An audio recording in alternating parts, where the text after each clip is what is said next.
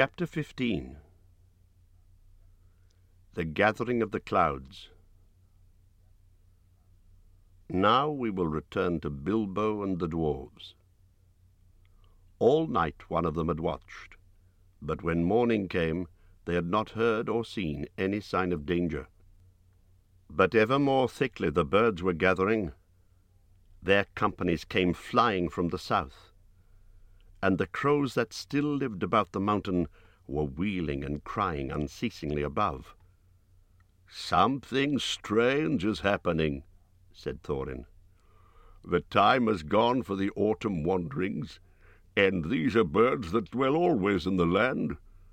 There are starlings and flocks of finches, and far off there are many carrion birds, as if a battle were afoot."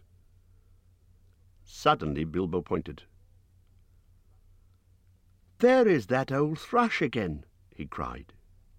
"He seems to have escaped when Smaug smashed the mountainside, but I don't suppose the snails have." Sure enough, the old thrush was there, and as Bilbo pointed, he flew towards them and perched on a stone near by. Then he fluttered his wings and sang. Then he cocked his head on one side as if to listen, and again he sang, and again he listened. "I believe he's trying to tell us something," said Balin. "But I can't follow the speech of such birds. It's very quick and difficult. Can you make it out, Baggins?" "Not very well," said Bilbo. As a matter of fact, he could make nothing of it at all. "But the old fellow seems very excited." "I only wish he was a raven," said Balin. "I thought you didn't like them. You seemed very shy of them when we came this way before." "Those were crows, and nasty, suspicious-looking creatures at that, and rude as well. You must have heard the ugly names they were calling after us. But the ravens are different. There used to be great friendship between them and the people of Thor, and they often brought us secret news, and were rewarded with such bright things as they coveted to hide in their dwellings. They live many a year, and their memories are long, and they hand on their wisdom to their children. I knew many among the ravens of the rocks when I was a dwarf lad. This very height was once named Ravenhill, because there was a wise and famous pair, old Kark and his wife, that lived here above the guard-chamber, but I don't suppose that any of that ancient breed linger here now." No sooner had he finished speaking than the old thrush gave a loud call and immediately flew away. "We may not understand him, but that old bird understands us, I'm sure," said Balin. "Keep watch now, and see what happens." Before long there was a fluttering of wings, and back came the thrush. And with him came a most decrepit old bird. He was getting blind, he could hardly fly, and the top of his head was bald. He was an aged raven of great size. He alighted stiffly on the ground before them, slowly flapped his wings, and bobbed towards Thorin. "O Thorin, son of Thrain, and Balin, son of Fundin," he croaked, and Bilbo could understand what he said, for he used ordinary language and not bird speech. "I am Roek, son of Kark. Kark is dead, but he was well known to you once. It is 100 years and 53 since I came out of the egg, but I do not forget what my father told me. Now I am the chief of the great ravens of the mountain. We are few, but we remember still the king that was of old.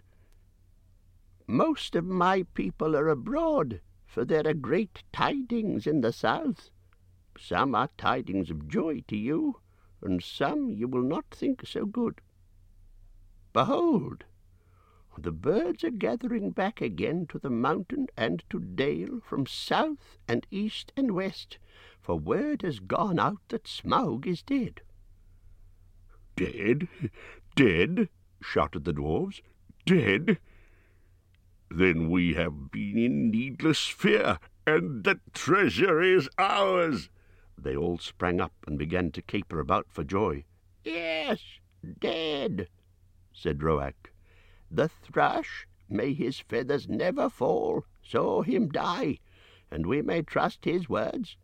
He saw him fall in battle with the men of Esgaroth the third night back from now, at the rising of the moon." It was some time before Thorin could bring the dwarves to be silent and listen to the raven's news.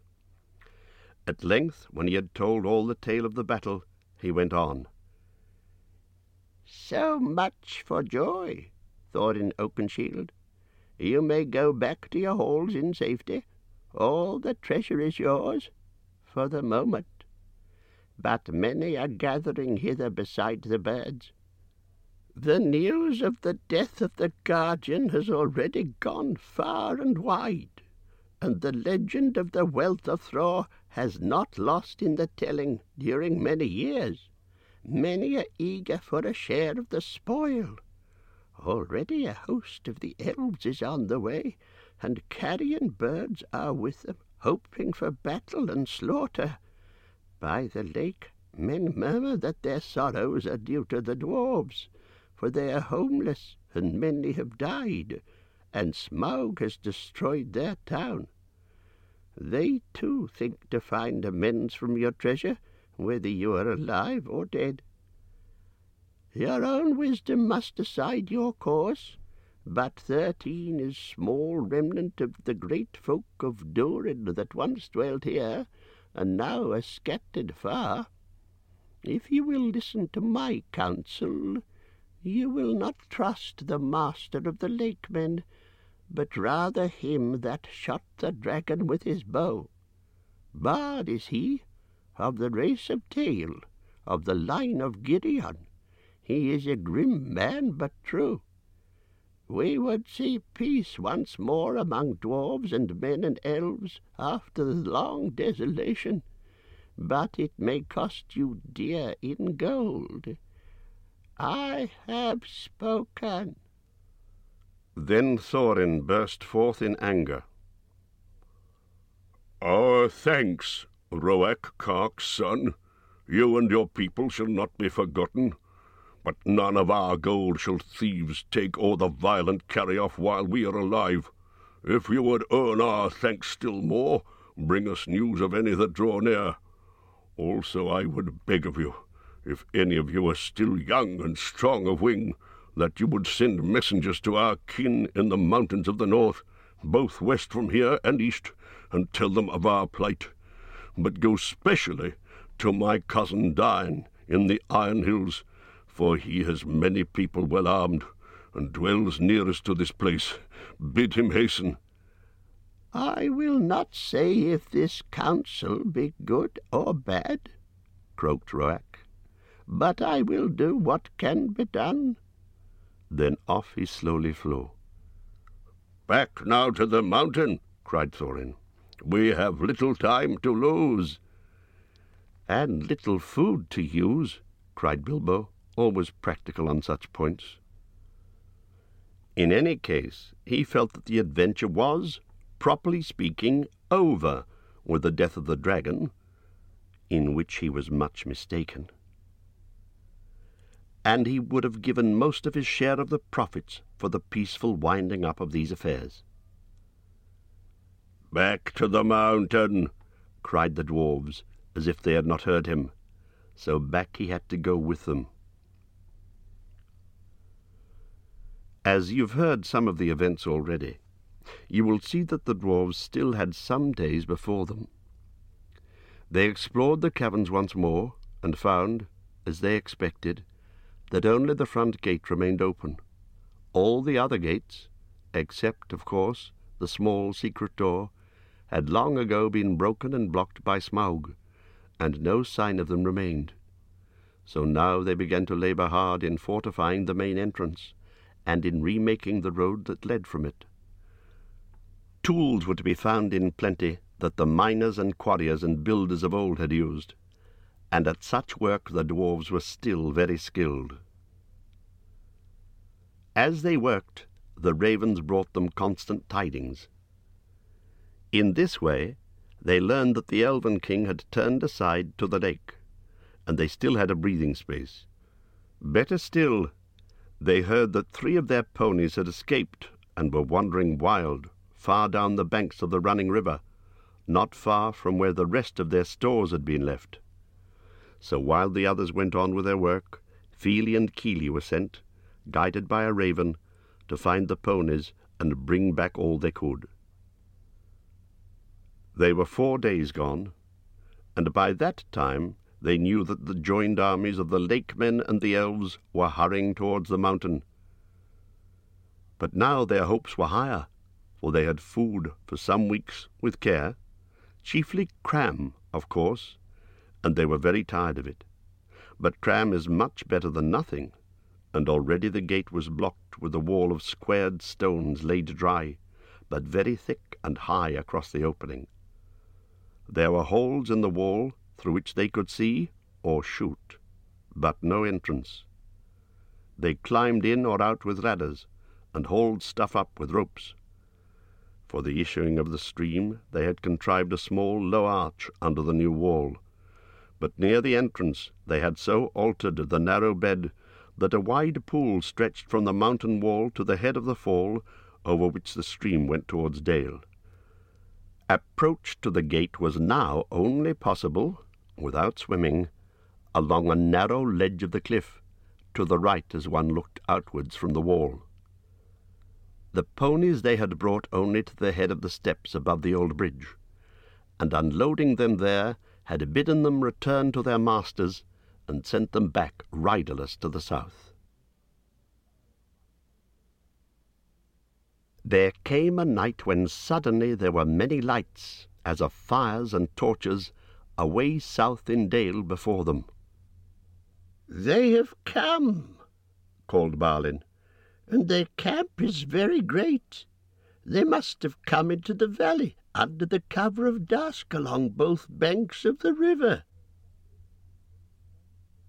That night the dwarves slept little. The morning was still pale when they saw a company approaching. From behind their wall they watched them come up to the valley's head and climb slowly up. Before long they could see that both men of the lake, armed as if for war, and elvish bowmen were among them. At length the foremost of these climbed the tumbled rocks and appeared at the top of the falls, and very great was their surprise to see the pool before them and the gate blocked with a wall of new-hewn stone. As they stood pointing and speaking to one another, Thorin hailed them. "Who are you?" he called in a very loud voice. "That come as if in war to the gates of Thorin, son of Thrain, king under the mountain. And what do you desire?" But they answered nothing. Some turned swiftly back, and the others, after gazing for a while at the gate and its defences, soon followed them. That day the camp was moved, and was brought right between the arms of the mountain. The rocks echoed then with voices and with song, as they had not done for many a day. There was the sound, too, of elven harps and of sweet music. And as it echoed up towards them, it seemed that the chill of the air was warmed, and they caught faintly the fragrance of woodland flowers blossoming in spring. Then Bilbo longed to escape from the dark fortress, and to go down and join in the mirth and feasting by the fires. Some of the young dwarves were moved in their hearts too, and they muttered that they wished things had fallen out otherwise, and that they might welcome such folk as friends. But Thorin scowled. Then the dwarves themselves brought forth harps and instruments regained from the hoard, and made music to soften his mood, but their song was not as elvish song, and was much like the song they had sung long before, in Bilbo's little hobbit hole. Under the mountain dark and tall, the king has come unto his hall. His foe is dead, the worm of dread, and ever so his foe shall fall. The sword is sharp, the spear is long, the arrow swift, the gate is strong, the heart is bold that looks on gold, the dwarves no more shall suffer wrong. The dwarves of yore made mighty spells, while hammers fell like ringing bells, in places deep where dark things sleep, in hollow halls beneath the fells.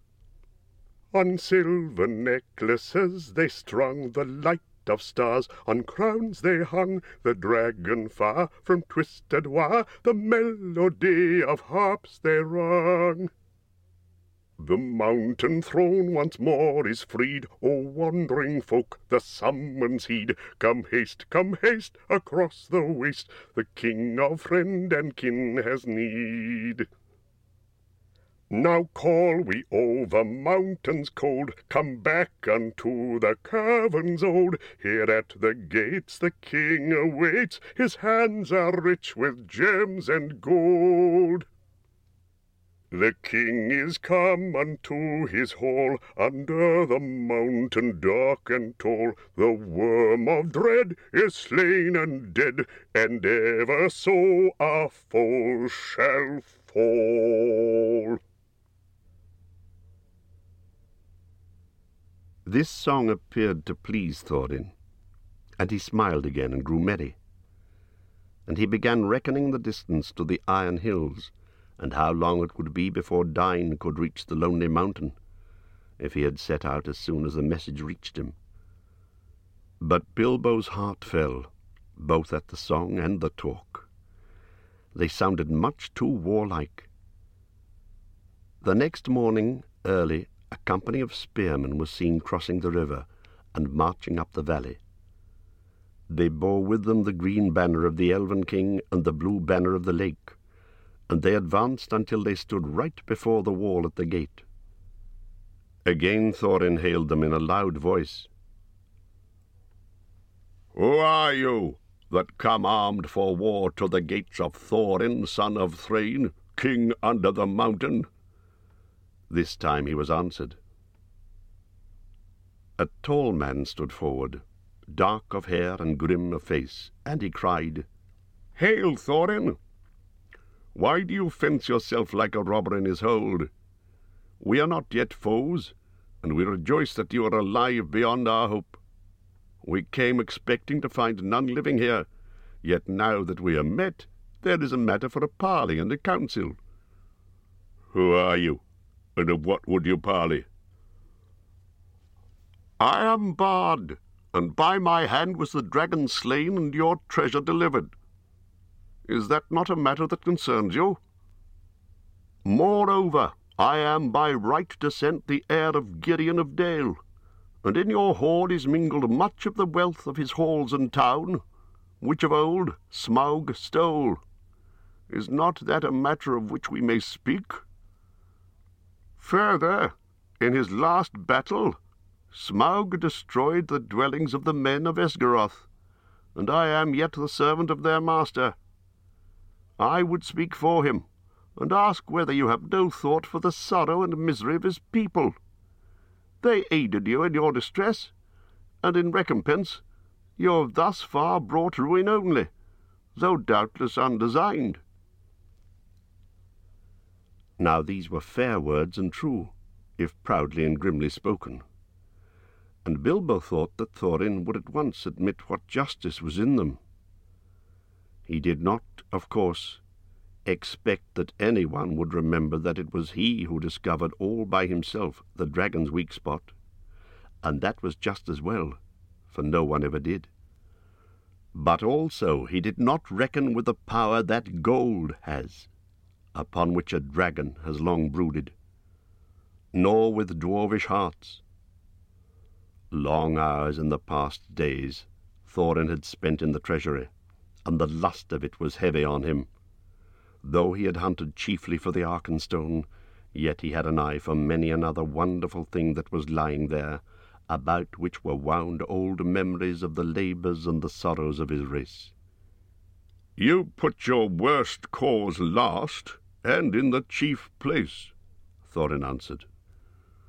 "To the treasure of my people no man has a claim, because Smaug, who stole it from us, also robbed him of life or home. The treasure was not his, that his evil deeds should be amended with a share of it. The price of the goods and the assistance that we received of the lake men we will fairly pay, in due time. But nothing will we give, not even a loaf's worth, under threat of force. While an armed host lies before our doors, we look on you as foes and thieves.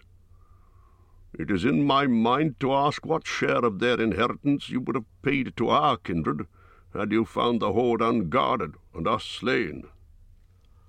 "A just question," replied Bard. "But you are not dead, and we are not robbers. Moreover, the wealthy may have pity beyond right on the needy that befriended them when they were in want, and still my other claims remain unanswered." "I will not parley, as I have said, with armed men at my gate, nor at all with the people of the Elven King, whom I remember with small kindness. In this debate they have no place. Begone now, ere our arrows fly, and if you would speak with me again, first dismiss the elvish host to the woods where it belongs, and then return, laying down your arms before you approach the threshold." "The Elven King is my friend, and he has succoured the people of the lake in their need, though they had no claim but friendship on him," answered Bard. "We will give you time to repent your words. Gather your wisdom ere we return." Then he departed and went back to the camp. Ere many hours were past, the banner-bearers returned, and trumpeters stood forth and blew a blast. "In the name of Esgaroth and the forest," one cried, "we speak unto Thorin Thrain's son Oakenshield, calling himself the king under the mountain, and we bid him consider well the claims that have been urged, or be declared our foe. At the least he shall deliver 1/12 portion of the treasure unto Bard, as the dragon-slayer, and as the heir of Girion. From that portion Bard will himself contribute to the aid of Esgaroth. But if Thorin would have the friendship and honour of the lands about, as his sires had of old, then he will give also somewhat of his own for the comfort of the men of the lake." Then Thorin seized a bow of horn and shot an arrow at the speaker. It smote into his shield and stuck there quivering. "Since such is your answer," he called in return, "I declare the mountain besieged. You shall not depart from it until you call on your side for a truce and a parley. We will bear no weapons against you, but we leave you to your gold. You may eat that, if you will." With that the messengers departed swiftly, and the dwarves were left to consider their case. So grim had Thorin become, that even if they had wished, the others would not have dared to find fault with him. But indeed most of them seemed to share his mind, except perhaps old fat Bomba and Feely and Keely. Bilbo, of course, disapproved of the whole turn of affairs. He had by now had more than enough of the mountain, and being besieged inside it was not at all to his taste. "The whole place still stinks of dragon," he grumbled to himself, "and it makes me sick, and cram is beginning simply to stick in my throat."